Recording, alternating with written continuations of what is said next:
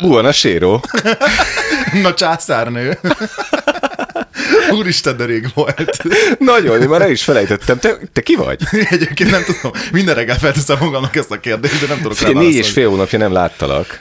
Milyen jól tetted egyébként? Nem, én milyen jól tettem, hogy én nem láttalak téged. Meg tudod, hogy közben ugye vége lett a Covid-nak, lekerültek a maszkok, és rájöttem, hogy mennyire csúnya vagy úgy valójában. De jó, köszönöm. Én azt hittem, hogy a hajamra fogsz megjegyzéseket tenni. Nem, az még várat magára, de egyébként itt van, fel van írva, azt írtam fel, hogy hála Istennek, hogy rájöttél, hogy öreg vagy, és azzal, hogy levetetted a szűkített műhajat, az országnak is világossá vált, hogy mi a valós korod.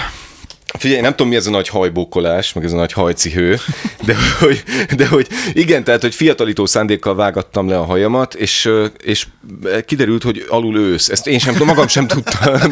Magam sem tudtam, és hogy öregebb lettem, de hogy ez van, meg kell várni, amíg kinő. De a legidegesítőbb kérdés, ha már itt idegeskedni fogunk, nem? Én azt hiszem, azt tudtuk. Nem emlékszem, nagyon régen volt. De a legidegesítőbb kérdés az, neked meg mi történt a hajaddal?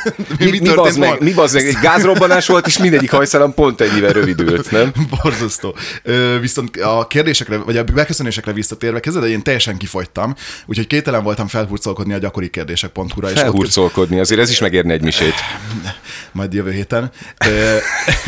És találtam egy ilyet, hogy mik a menő köszönések, úgyhogy ott találtam ezt a császárnőt, de találtam, ott vannak, tudod, ilyen ajánlatkérdések, vagy ilyen kapcsolódó kérdések, és ott volt egy ilyen, hogy milyen bugyi most a menő, milyen tetszik a fiúknak. És erre rákattintottam, csak úgy tudod, csak úgy érdekel. Ugye a lány, mert ugye a Bridget Jones azt mondja, hogy az alkalom megköveteli határozottan megköveteli a pici bugyit. Na, de igen. A nagy alkalmat pici bugyit, a kis alkalmat nagy bugyit. Igen. A válasz az volt, hogy a semmilyen. Úgyhogy Márkó. Na, de hogy tényleg, hogy bírtuk ki, hogy 4,5 hónapig nem volt podcast? Figyelj, szerintem történt elég dolog a világban. De hogy neked, tehát figyelj, te azért ennyire fiatal vagy, és mégis nem bírod a tempót, tehát, hogy miattad vártunk, csak muszáj elmondani, hogy miattad rád vártunk gyakorlatilag. Dehogy is, nem, figyelj, minden románcnak van egy... Minden bogár rovar, de nem minden bogár rovar. Minden Márkó, de nem minden Márkó. Nehéz volt, hozzá kell tennem, nehéz volt. A legnehezebb az volt, hogy válaszolgatni kellett minden egyes üzenetre, hogy podcast? Na, mikor lesz ma podcast? Igen. És akkor most lesz podcast, április 9-e van, itt vagyunk. És itt vagyunk a 4. évaddal, és lesznek vendégeink is, csak most tehát magunkat ünnepeljük, meg egy kicsit visszajövünk, és egy ilyen mentálhigiéniás alkalom keretében felszopjuk magunkat a 4. egymást is. 4. évadra. Én nem tudom eldönteni egyébként, hogy hiányzott-e az embereknek, mert nagyon sokan írnak, hogy hol a podcast, viszont képzeld el, hogy találtam magunkról Redditen egy beszélgetés folyamat. Borzasztó veszélyes, és nem menjetek fel Redditre, rosszabb, mint a gyakori kérdések, mert az emberek tényleg őszinték, és nem 2009-ben volt az utolsó bejegyzés. Mit írnak? Például, Barnát nagyon szeretem, de Márkó celebizálódásával nem tudok mit kezdeni. De jó, legalább ő elhitte. Tudod, hogy Barna tényleg tud nagyon vicces lenni, de Márkó miatt van, hogy kikapcsolom, mert nem bírom tovább. De te csak engem szidnak, és te vagy a jó fej? Ja, vagy persze, van? És utána képzeld el, hogy elkezdődik az a rész, hogy elkezdenek arról beszélgetni, hogy hol járok reggelente, milyen megállónál szállok le, milyen időintervallumban, és hol lehet engem megtalálni. És onnan egy kicsit ilyen parába hajlik a Hát a Tóth Andit most követték az autópályán, képzeld el. Tényleg? Igen, és én úgy követtem, úgy követtem. mondtam, hogy... Na, de egy picit beszéljünk a 4. évadról, hogy itt azért dolgok fognak változni, mert ezzel ott a 4,5 hónap alatt bölcsebbek lettünk, vagy érettebbek lettünk, én meg már őszebb. Igen, te is öregedtél egy kicsit, és úgy döntöttünk, hogy azért egy-két komolyabb dologról is fogunk beszélni, hiszen komoly emberek vagyunk mi magunkról, hogy fontos a véleményünk. Hát ja, szóval, hogy igazából azért 30 részt csináltunk, ugye eddig? 30, igen, az gombocból is sok. De az anyag, hogy a podcast előre megy, nem hátra. Tinzei Márkó, haj nélkül nem ismerek magára. Jó, mindegy, 30 rész már az űrből is lehet látni. De Brüsszelből biztos. Az biztos. Na jó, szóval, kezdjük is el. De ezt magyarázzuk el ezért. Igen, jó, szeretnénk komolyabb témákról is néha dumálni, bár egyébként tényleg a Redditen írták, ahol egyébként engem is szídnak hozzáteszem, de hogy írták, hogy milyen jó, hogy nem gondolják azt, hogy meg kell szakérteni az életet, úgyhogy ennek most véget vetünk, meg fogjuk szakérteni. De nem is kell megszakérteni az életet, mert hogyha ez a műsor arról szól, hogy mi mitől vagyunk idegesek, azért az élet, a közélet, a világpolitika azért most a társadalom szolgáltat olyan témákat, amit igenis idegesek vagyunk, és szerintem aránytalan lenne, hogyha erről nem beszélnénk. Úgyhogy mostantól egy picit komolyabb dolgokról is fogunk beszélni, de ne aggódjatok, mert lesz fing, WC-ülőke, a kérges szappan, tehát minden lesz, lábújszösz. A kérges szappan, erről majd beszélünk. És az, amikor már elköszönnek a közértben tőle, de te még csak most kezdesz pakolni.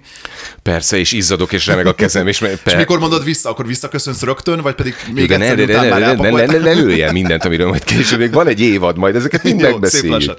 És plusz még egy újítás, hogy minden részben, csak hogy így növeljük a pozitív energiákat ebben az országban, amire nagy szükség van, el fogjuk mondani, hogy ezen a héten mi tett minket boldoggá is.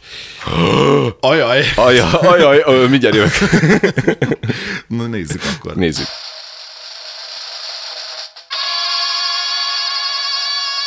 Hát buborékban élünk, és ezt kimondani, hogy buborékban élünk, ez írtó közhely, és annyiszor hallottam már, hogy nem tudom, az elmúlt néhány napban, hogy nem tudok mit csinálni, de hát választási eredmény, ahol kiderült, hogy az én buborékom az még csak nem is átlátszó, hanem teljesen fedett kívülről. Aha. És ott benne vagyok.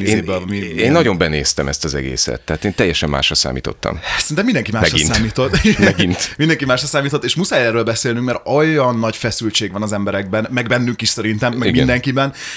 Azt akartam egyébként megmondani, hogy szerintem a magyar politikai közéletnél már csak ez az asztal porosabb, ami itt van előttünk, amit szerintem azóta nem takarította el, hogy itt voltunk az utolsó évadban. De hát magad uram, ha szolgád nincsen, megcsinálod. Jó, majd a születben.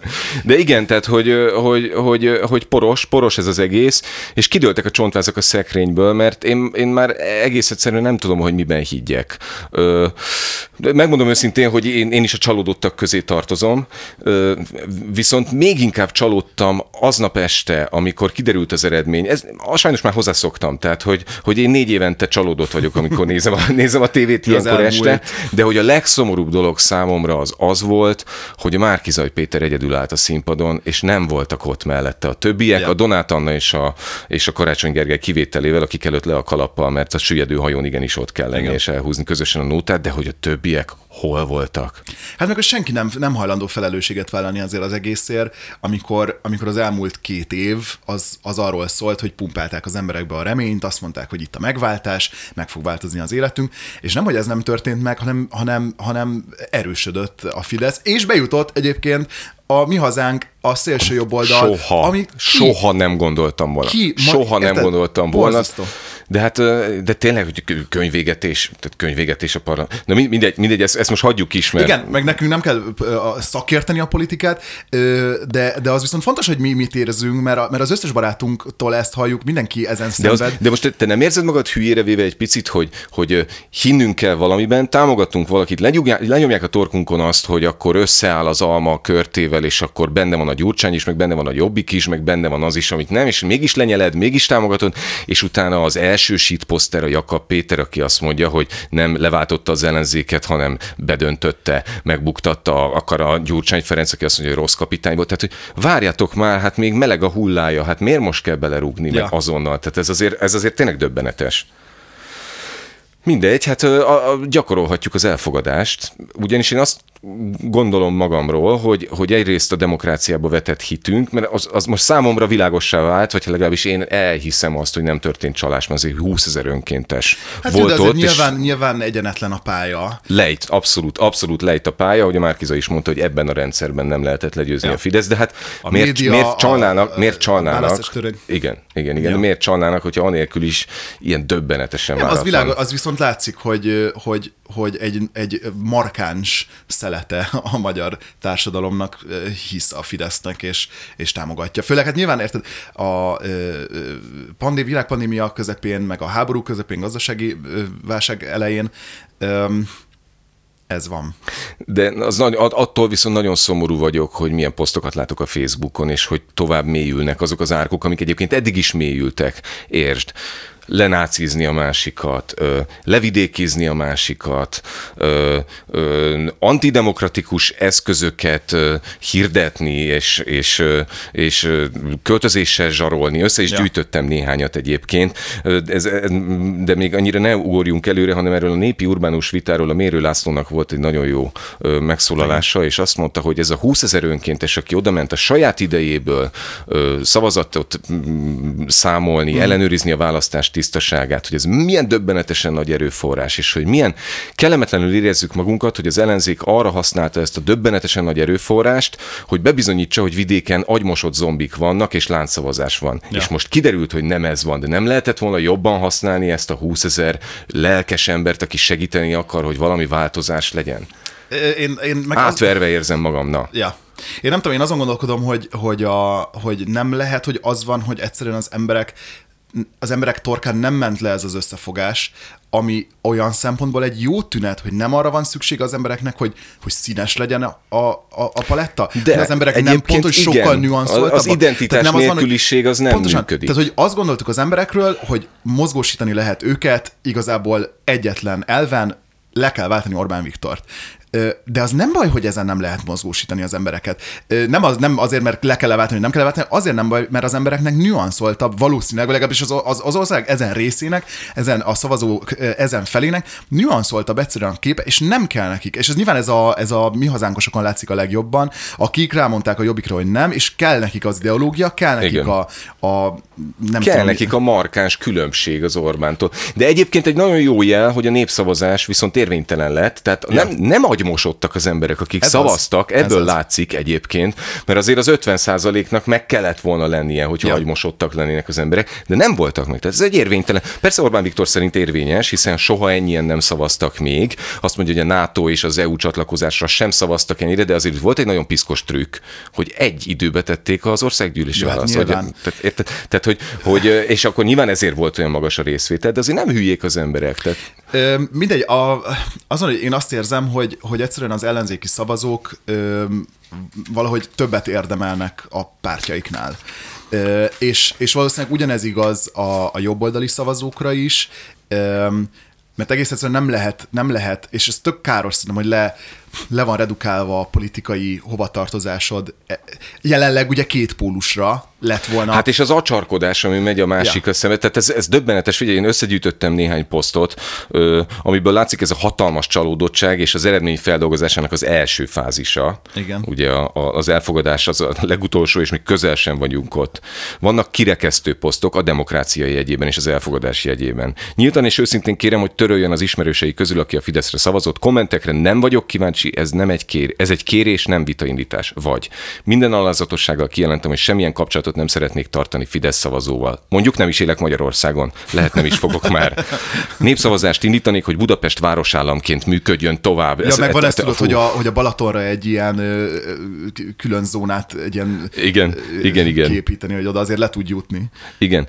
Kritikus gondolkodásra képtelen szűklátókörű önző barmok országa vagyunk. Ezzel meg is kérném az összes Fideszre szavazó Facebook ismerősömet, töröljön, ha addig nem tette meg. Szóval, hogy hát ne haragudj, de hogy én mindent értek, csalódottak vagyunk, gyászolunk, de azért ez tehát nem pont ez ellen küzdünk, nem pont a megkülönböztetés, a kirekesztés ellen küzdünk. Figyelj, én hatalmas warriorja vagyok a megértésnek és a hidak építésének. Nem self-promo, de most volt egy TED Talkom egyébként, amit a YouTube-on elértek, és az pontosan erről szól. És tényleg erről szól, hogy mindannyian, mindkét oldalon a politikai spektrumnak táblát akasztunk a másik nyakába, és azt mondjuk, hogy na te lipsi vagy, te jobbos vagy, te keresztény vagy, akármi vagy, és onnantól kezdve, amint kiraktuk ezt a táblát, nem megyünk tovább, és nem vagyunk hajlandóak megérteni. Nekem vannak mindenféle ismerőseim, vannak, nyilván ez is egy közhely, vannak fideszes ismerőseim, vannak balos ismerőseim, és én azt hiszem, hogy én érzem egy bizonyos pontig, meg tudok érteni mindkét oldalon valakit, de amint elkezdjük ezt a stigmatizációt, ott felégetjük ezeket a hidakat. Egyrészt, másrészt pedig nem biztos, hogy mi el tudjuk képzelni, hogy Budapesten kívül milyen életszínvonalon élnek, milyen szempontok szerint szavaznak, nem kérhetjük számon a budapesti értékrendünket innen a fűtött lakásból. Érted? Hát jó, de nyilván amikor az van,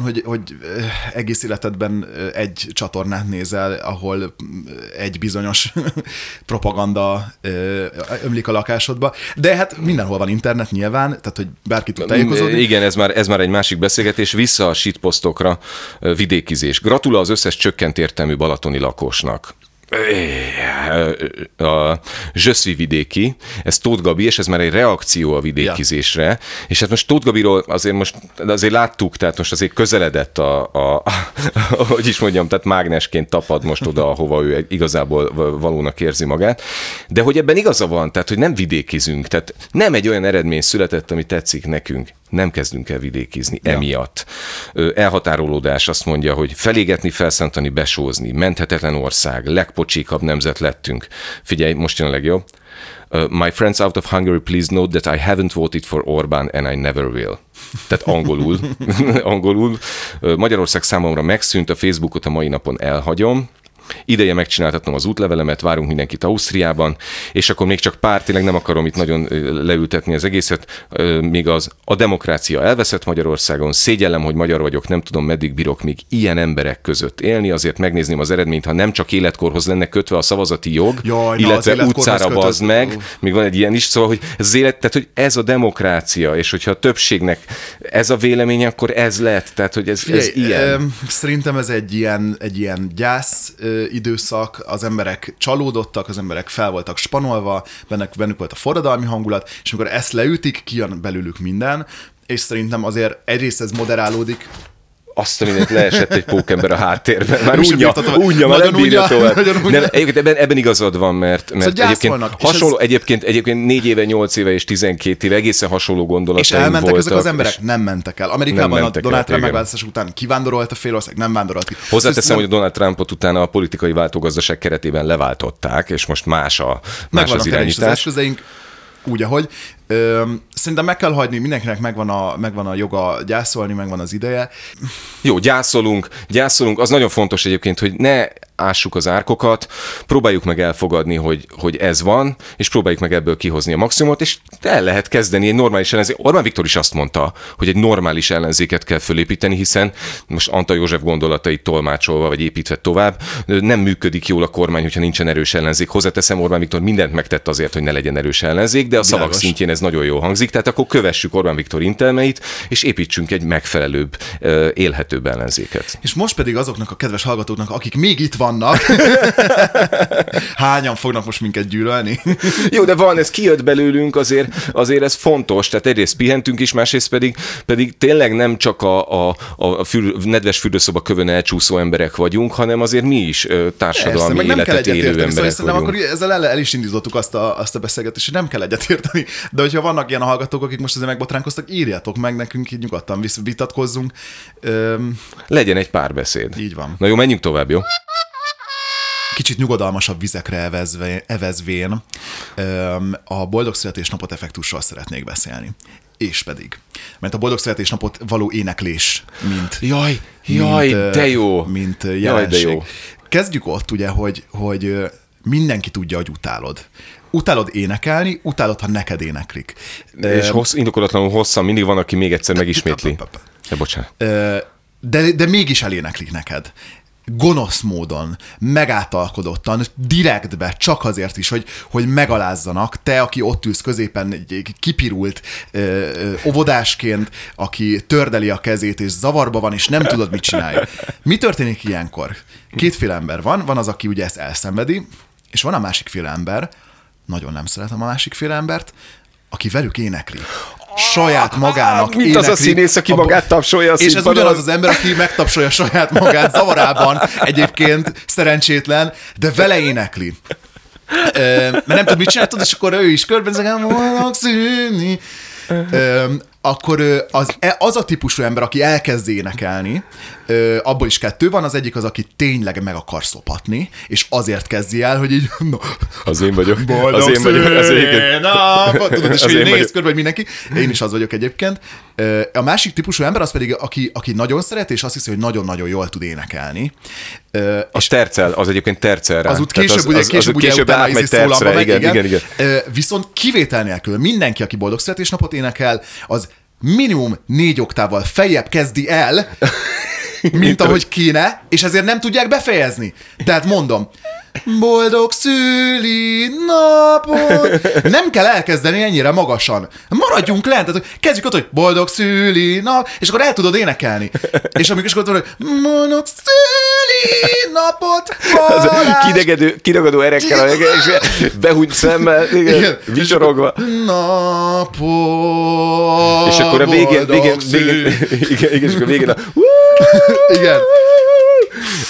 Én azt szoktam nekem, úgy húzom ki ennek a méregfogát, hogy falzettben, fejhangon éneklem az egészet.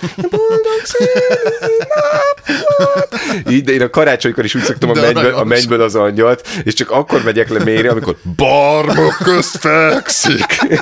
és mindig úgy... Van ilyen sora? Persze. Barmok közt fekszik. Igen, de még úgy szoktam énekelni a jászolban, hogy jászoljeban.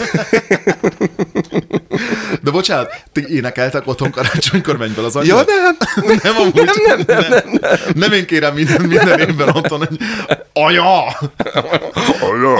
Apa! Énekeltek a mennyből az angyal, légy. És mindannyian tudjuk, hogy csak az első verszakát tudja mindenki. Ez amit te himnusz. Ja, nem, azt tudjuk végig. Gábor Áron. Mennyből az angyalt nem szoktam énekelni, de ki van a barmok között? Az angyal? Ja, a kis Jézus? A kis dad. Daddy. Na de ha már szülinap, akkor kicsit buli etikett, és a bulikban, amikor odasódródsz valakihez, de hirtelen nem jut eszedbe, nincs témád, de a kínos csöndet meg kell ugye törni. Az a... Na, mi a helyzet? Hogy? Milyen a buli? Na cső! Hello! Hát te? Ja, akkor vannak az ilyen adminisztratív kérdések. Mikor jöttél? Meddig maradtok? Mikor jöttél? És hogy vagy amúgy? Erre a válasz, nem tudom, elég ég a gyomrom. És ezt tudod, hogy ki? Turai Barna. A múltkor egy buliban volt, persze megkérdeztem, hogy hogy vagy amúgy. Nem tudom, elég ég a gyomrom. Mert én őszinte vagyok, most miért mondjam azt, hogy jó, kösz. Legrosszabb party pooper, tudod, a hangulat a tetőfokára elgyott, és van egy gyomorégés, gyerünk. Most benyertem egy ilyen rotavírust, és így felül-alul. Akkor van a hova menjünk tovább. Tehát az egyfolytában mennek, de órákig megyünk tovább. Persze megyünk majd a told. És merre mentek tovább? Megyünk, persze. Akkora buli van, de amúgy egy tök jó buliból mennek tovább, egy szarabb buliba, és órákig arról szól, de ez az egyfolytában menni valahova, ugyanazon az afterrel. Én már rég, tehát nekem már rég fölötték a pizsit, ne tudom, persze indulsz. Ne aggódj. Akkor van a novellaíró, aki a Villanyoszlopnak támogatva nagyon részegen elkezdi olvasgatni a novelláit. És ez is én vagyok? Kíméletlen. Jézusom, te tudsz ilyet? Te mernél ilyet? Csináltam ilyet nagyon sokszor. Tényleg? Fúj! Még van rosszabb, amikor verseket olvasok. Úristen!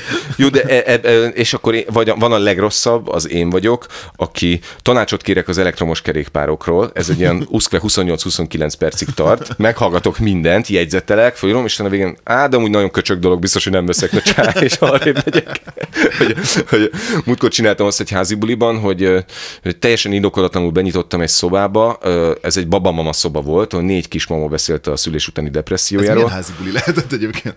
Legközebb hívlak. Ahova te jársz, ahova te korodbeli emberek és akkor, ha már úgy benyitottam, hogy kellemetlen lett volna kimenni, és inkább beültem közéjük, és elkezdtem magamról beszélni. És segítettek? Nem, kimentek egy idő után. Jaj, az nagyon rossz, amikor te odaülsz egy társasághoz, és így igen. Szépen lassan elszállingoznak az emberek. És ez veled elég gyakran megtörténik. Velem rendszeresen. Ez minek és az milyen, amikor valamilyen, mondjuk fellépni járunk, mert mi most már azért járunk fellépni. Hát azért... Figyelj, muszáj, nem szeretem, de muszáj, szóval hogy hívnak. Igen. És akkor utána, amikor ott maradunk, és várjuk, hogy majd oda jöjjenek, és akkor fotó és autogram, és semmi. És állunk, mint 2 fasz a lakodalomban, tudod? Semmi. Az is, csak így elszapogatok, elfurujázok egy sörrel, és tudod, hogy állok, csak hogy na, hazamegyünk? Hát menjünk. És akkor de utána, amikor elmész, akkor meg egy kötelességednek kezdett, hogy elköszönj azoktól, akik egyébként kint cigiznek, mert megnéztek téged, hogy halló, csó. Én rémesen OCD-s vagyok Word dokumentumírással kapcsolatban. Érdekes, nem vettem észre. És mint hogyha a helyesírási ellenőrzés ki lenne kapcsolva.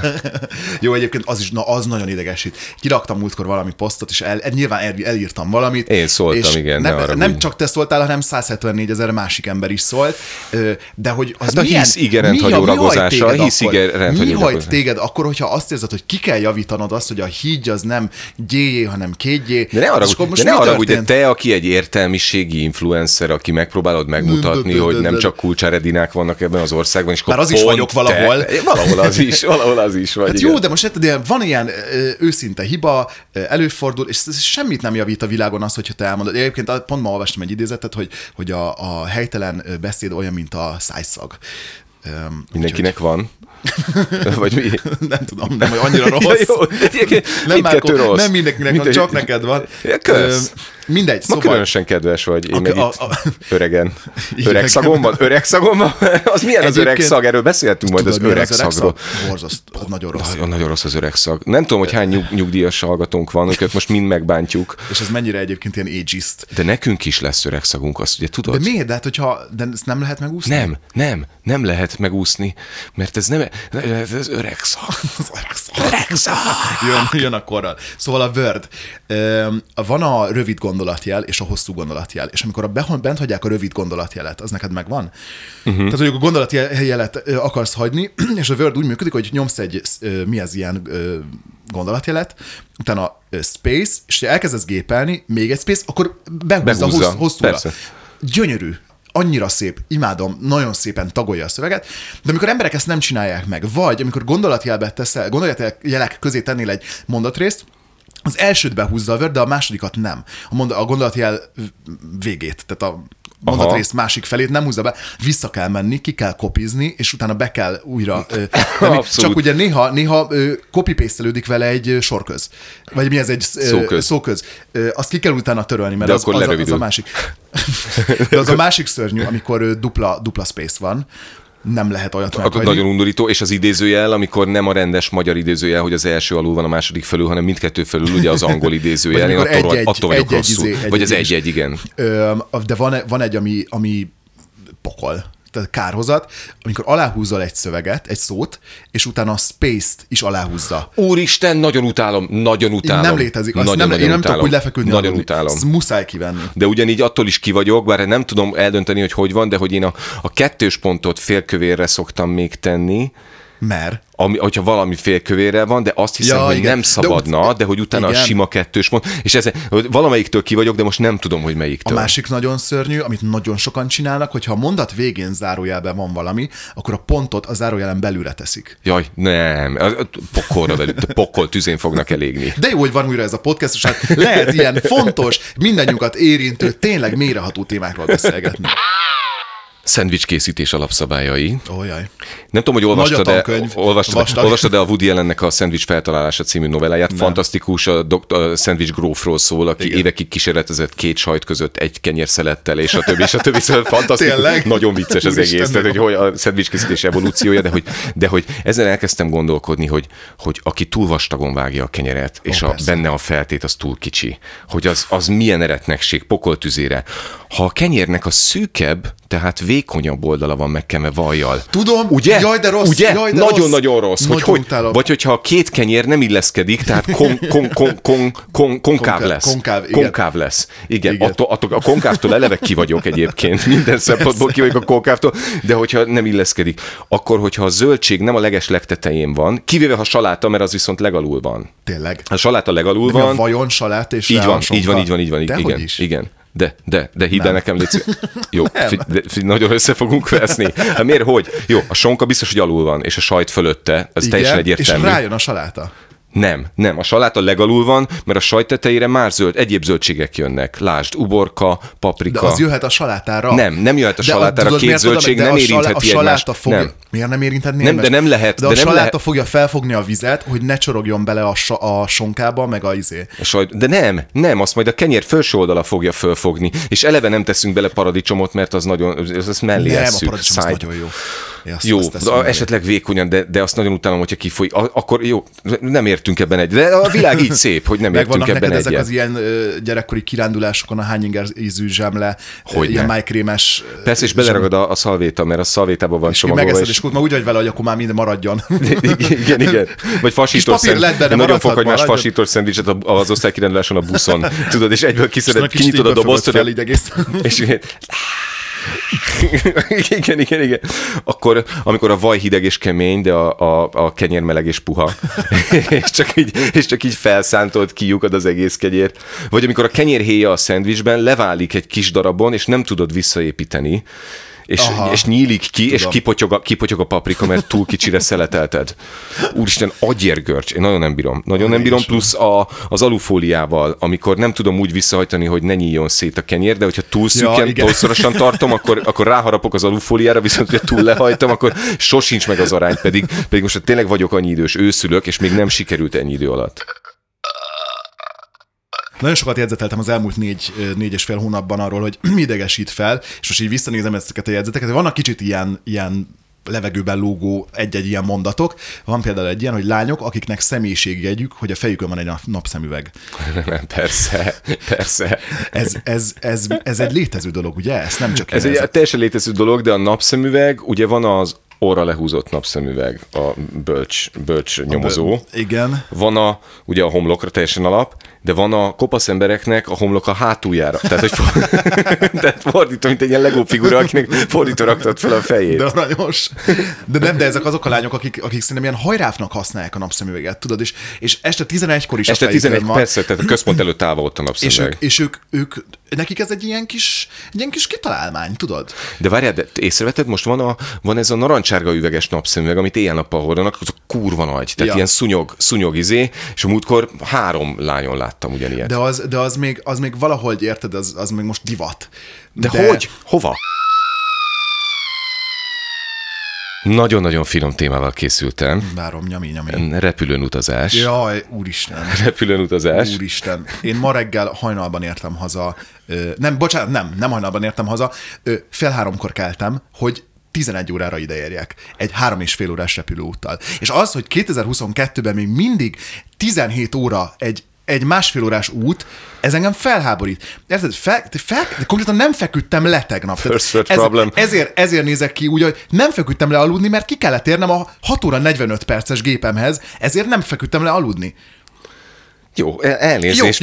Esetleg van olyan akkor az emberek, akik még mindig azt gondolják, hogy ki kell venni mindent a bőröndből, meg nem odarakja, nem a feladatba teszi bele a kozmetikumokat, meg a folyadékokat, hanem a izébe. Emberek a mai napig nem értik, hogy 100 millió a maximum, felviszik a 170 000 fontos arckrémüket, ami ott a szemük előtt fognak kidobni. Ami egyébként szintén felidegesít, mert miért kell kidobni a 170 000 fontos kézkrémet. Még mindig az emberek fél literes palackokkal járnak a repülőtérre, izgulnak. Én az vagyok, ugye, hogy vízivás, hogy hidratáljak, és a 3 különböző fél literes kulacs van megtöltve vízzel, és ott így persze. Ott vagy amikor kijöntöd a kukába, de csak a tartalmát tudod, hogy utána el tud tenni az üveget. Jó, és amikor végre felszálltunk, és a kapitány elkezd beszélni a mikrofonba. Sok szeretettel köszönöm a kedves utasainkat minden járatán. Kacsas jelenleg a pilóták. És akkor van egy pont, amikor átvált angolra, de nem tudod mikor. Csak már azt hallod, hogy Rome, Fiumicino, it's 25 degrees, and my colleagues Andrea and Géza will be happy to... Igen, de mint hogyha az lenne, hogy lenne egy ilyen végső vizsga, és azt mondja, ne haragudjon, kapitány úr, túl kevés volt az ő. Nem engedhetjük át, hogy bocsánat, túl érthetően beszél a mikrofonban. Meg ugye az érzés, hogy ő saját magától is zavarba állapotban van, tehát ezt téged borzasztóan meg tudjuk nyugtatni, hogy ő fogja elvezetni a gépet, úgyhogy egyébként az se annyira nem érdekli az egész, hogy elmondja érthetően, hogy mi várható. És ugye ülések hátrahajt. Én most már megértem azt a kort, hogy ezeken az olcsóbb fapados gépeken nem 90 fok, tehát nem is az, hogy 90 fok, hanem szűkebb, mint 90 fok. Tehát már egy picit előrehajlok, de én azonnal hátrahajtom. Tehát rajta van a kezem a gombon, és ahogy, tehát a kis LED elalszik, de a hangjelzés még nem volt, és én a kettő között már így hátra, és szemellenző, és baseball sapka le, és én azonnal. És te tudsz aludni gépen? Azonnal. Én kizárólag ilyen 27 percet tudok aludni egy gépen, és nap felébredek, de az akkor van, amikor leültem, és én esküszöm, hogy van valami a gépeken, amit besugároznak valamit, hogy Ginát, ezt tudom, ez biztos forrásból tudom, hogy Ginát, ezért járok nagyon gyakran egy öngyiláztatásra. De az hogy lehet egyébként, hogy egyszerre nagyon-nagyon fázom, és izzadok a repülőn, tehát hogy nem lehet a hőmérsékletet belőni. De nagyon gálás, mert van fölötted egyébként egy ilyen körülbelül egy ilyen... A szemgolyószárító? A szemgolyószárító túl nedves lenne, akkor azzal tovább tudom szárítani. Igen. És magadra tudod tekerni. És amikor a nemzetközi babasírás konferenciára jönnek, a minisztériumi babasírók küldöttek, és baba felsírás gyakorlatozást tartanak mögöttem is. De amúgy az te vagy, nem? Az a te gyereked, aki... Hazudnék azonnal, hogy nem fordult elő, és mindent visszakaptak. Mindent visszaadtunk, akkor a kaja, ami most már csak vegetáriánus, és egyszerre az első falattal nagyon megégeted a szájpadlásodat, viszont a második hideg, és nincsen kés, ezért azzal a kis műanyag késsel, vagy nincsen kanál, a kis késsel kell a rossz pudingot megenni, amit nem hajszolt, mert ingyen volt, tehát az muszáj. Ja, persze muszáj megenni, de nagyon fáj tőle a gyomrod egyébként, és nagyon rossz kaja, de valamiért nagyon finom, de közben én is ezen gondolkozom, hogy melegítik ezeket fel, tehát, hogy valamilyen nagyon rák az egész, tehát hogy valami... Az biztos, igen. És akkor ledobom az atombombát a végére. Miért kell tapsolni, bazd meg, amikor leszáll a repülő? Van egy kínos csönd, körbenézel, és csak elkezdik még mindig. És akkor van, hogy nem tapsolnak, de van kettő, aki így... Igen. Tudod, és akkor így nem jön. De én ezzel nem vagyok, én nem tudom, hogy nekem mi a véleményem, mert közben így... Mi van? Jézusom, te tapsoló hívő vagy? Én nem tapsolok, elköltözöm, törölj az ismerőseid nem tapsolok soha, viszont ez olyan aranyos szerintem, meg olyan kedves. Ha járnál színházba, ott tudnál tapsolni. Ott azon is ki vagyok, hogy miért minden egyes színházban 4-szer kell visszatapsolni mindenkit. Akkor is, hogy a rossz volt a darab, mert nagyon sok rossz darab van, és muszáj visszatapsolni. És néha felállnék és hátranéznek a közönség, és azt mondja, hogy srácok, ismerjük már be, ez nem volt jó. Köszönjük szép, tényleg örülünk, hogy itt lehetünk, egyszer megtapsoltuk, de nem volt jó, nem kell visszajönni. Köszönjük, maradjatok nyugodtan, megy a hévem, és akkor viszontlátásra. De ez ránk is vonatkozik, nem kell visszajönni. nem kell minket hallgatni. Nem kellett volna visszajönni.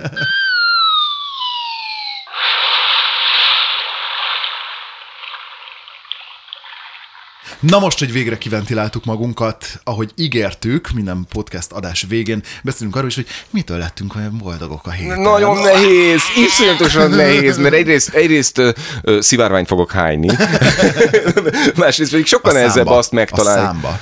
De gusztustalan egy féreg vagy. De szivárványt az jó, az kedves. Ja? Na, de hogy nagyon nehéz megtalálni, hogy mi az, ami jó. Nekem nehezebb volt. Meg tudod mi az egészben, hogy amint elkezdtünk erről beszélni, így átalakult a hangunk. Dióbarna hangunk. Mert tényleg nagyon fontos az, hogy igenis, álljunk meg, és vegyük észre azt, hogy az emberek az utcán, és hogy igenis segít, és ott van, és jók vagyunk, és boldogok vagyunk. Akkor elmondjam, hogy nekem mitől lett jobb a héten. Na. Képzeld el, hogy felfedeztem, hogy a macskahalom, meg az ilyen nagyon nehéz macskakaja, az ilyen 12 kilós, hogy ezeket meg lehet rendelni online, és kiszállítják. És nem kell izzadnom többé, és én ezt most fedeztem föl. Tudom, reneszánsz ember vagyok, tudom, de ezt most fedeztem föl, és ez jó. Ételt is lehet rendelni online. Tudom, de ezt csomagolásmentesen hozzák. És az ételt pedig de nem csomagolásmentesen. A markába hozza ki az pontosan ugyanúgy hozza, nem, hát nyilván be van csomagolva, tehát nem az van, hogy darabonként hozza az egy tonhalat, de hogy nincs extra csomagolás, mint az ételnél. Hogyha ételt rendelsz, akkor van extra csomagolás. Az mit jelent, hogy van? Hogy hozzák ezt a rohadék, fehér, pufi, hungarocell-szerű valamit, amit csak a kommunálisba tudsz kidobni, mert nem tudod annyira elmondani. Most már boldogok vagyunk, most már pozitívak vagyunk. Jó, akkor mondjad. Engem az, képzeld el, te észrevetted azt, hogy te nem BKV-zol.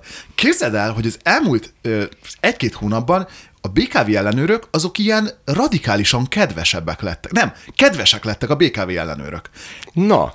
Képzeld el, azt hozzá kell tenni, hogy közben mindenhol vannak, és lefele menet is ellenőriznek, a metrón is ellenőriznek. Meg veszel jegyet, meg van jegyed végül, és nem? És felfele menet is ellenőriznek, borzasztó idegesítő, meg leolvassák a bérletet, viszont és ezt beszéljük a barátaimmal. Ez a dolguk. Ez a dolguk, az oké, de nem kell 3-szor egy utalat, mindegy, de hogy ezt beszéljük a barátaimmal, hogy az elmúlt hetekben ez van, hogy kellemes utazást kívánok. De jó. Nagyon szép napot kívánok önnek. Köszönöm szépen. Viszont kívánom. Egyszer kipróbálom. Hát a hévre föl tudom tenni a biciklit, úgyhogy majd akkor én veszek egyet. De ez tök jó. Na, milyen volt újra együtt? Nem volt annyira rossz, mint számítottam. De kedves vagy.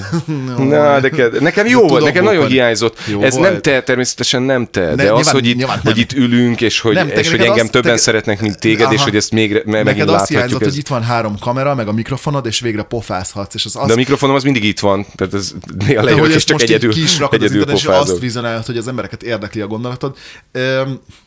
Figyelj, nézzük meg. Lehet, hogy a mai adás után senki nem fog minket hallgatni, mert azt dehogy nem, és hogyha hallgattok egyébként a Spotify-on, ne felejtsetek el ratingelni, mert már lehet 5 csillagot adni, és nagyon jól állunk, 4,9, de még nekem nagyon hiányzik az 1/10, úgyhogy azt... És akkor tudod, innentől kezdve most így... Nem, mi azért nem az elkurtuk vagyunk, hogy még azelőtt meg... De nem, úgyhogy légy szíves, ratingeljetek bennünket, mert nekünk az jó lesz, illetve küldjetek idegesítő témákat. Meg köszönés, nekem kérlek küldjetek köszönéseket, nekem is. Elköszönés, vicces elköszönés, meg beköszönést is. Az nincsen. Jövő héten pedig meg már vendégünk is lesz még hozzá. Puskás, dallos, Bogi úr, Péter. Gépfegyveres, karabélyos, ágyus, karabélyos, Bomba Péter. Bomba Péter. Na, de úgyhogy én most elköszönök, figyelj. Ciao ragazzo. Úristen, várjál, mi volt? Hasta la pasta. Nem is tudod fejben. Nem, sosem tudom. Hiába küldök, úgysem emlékszem rá. Jövő héten újra jövünk. Sziasztok! A műsor a Béton partnere.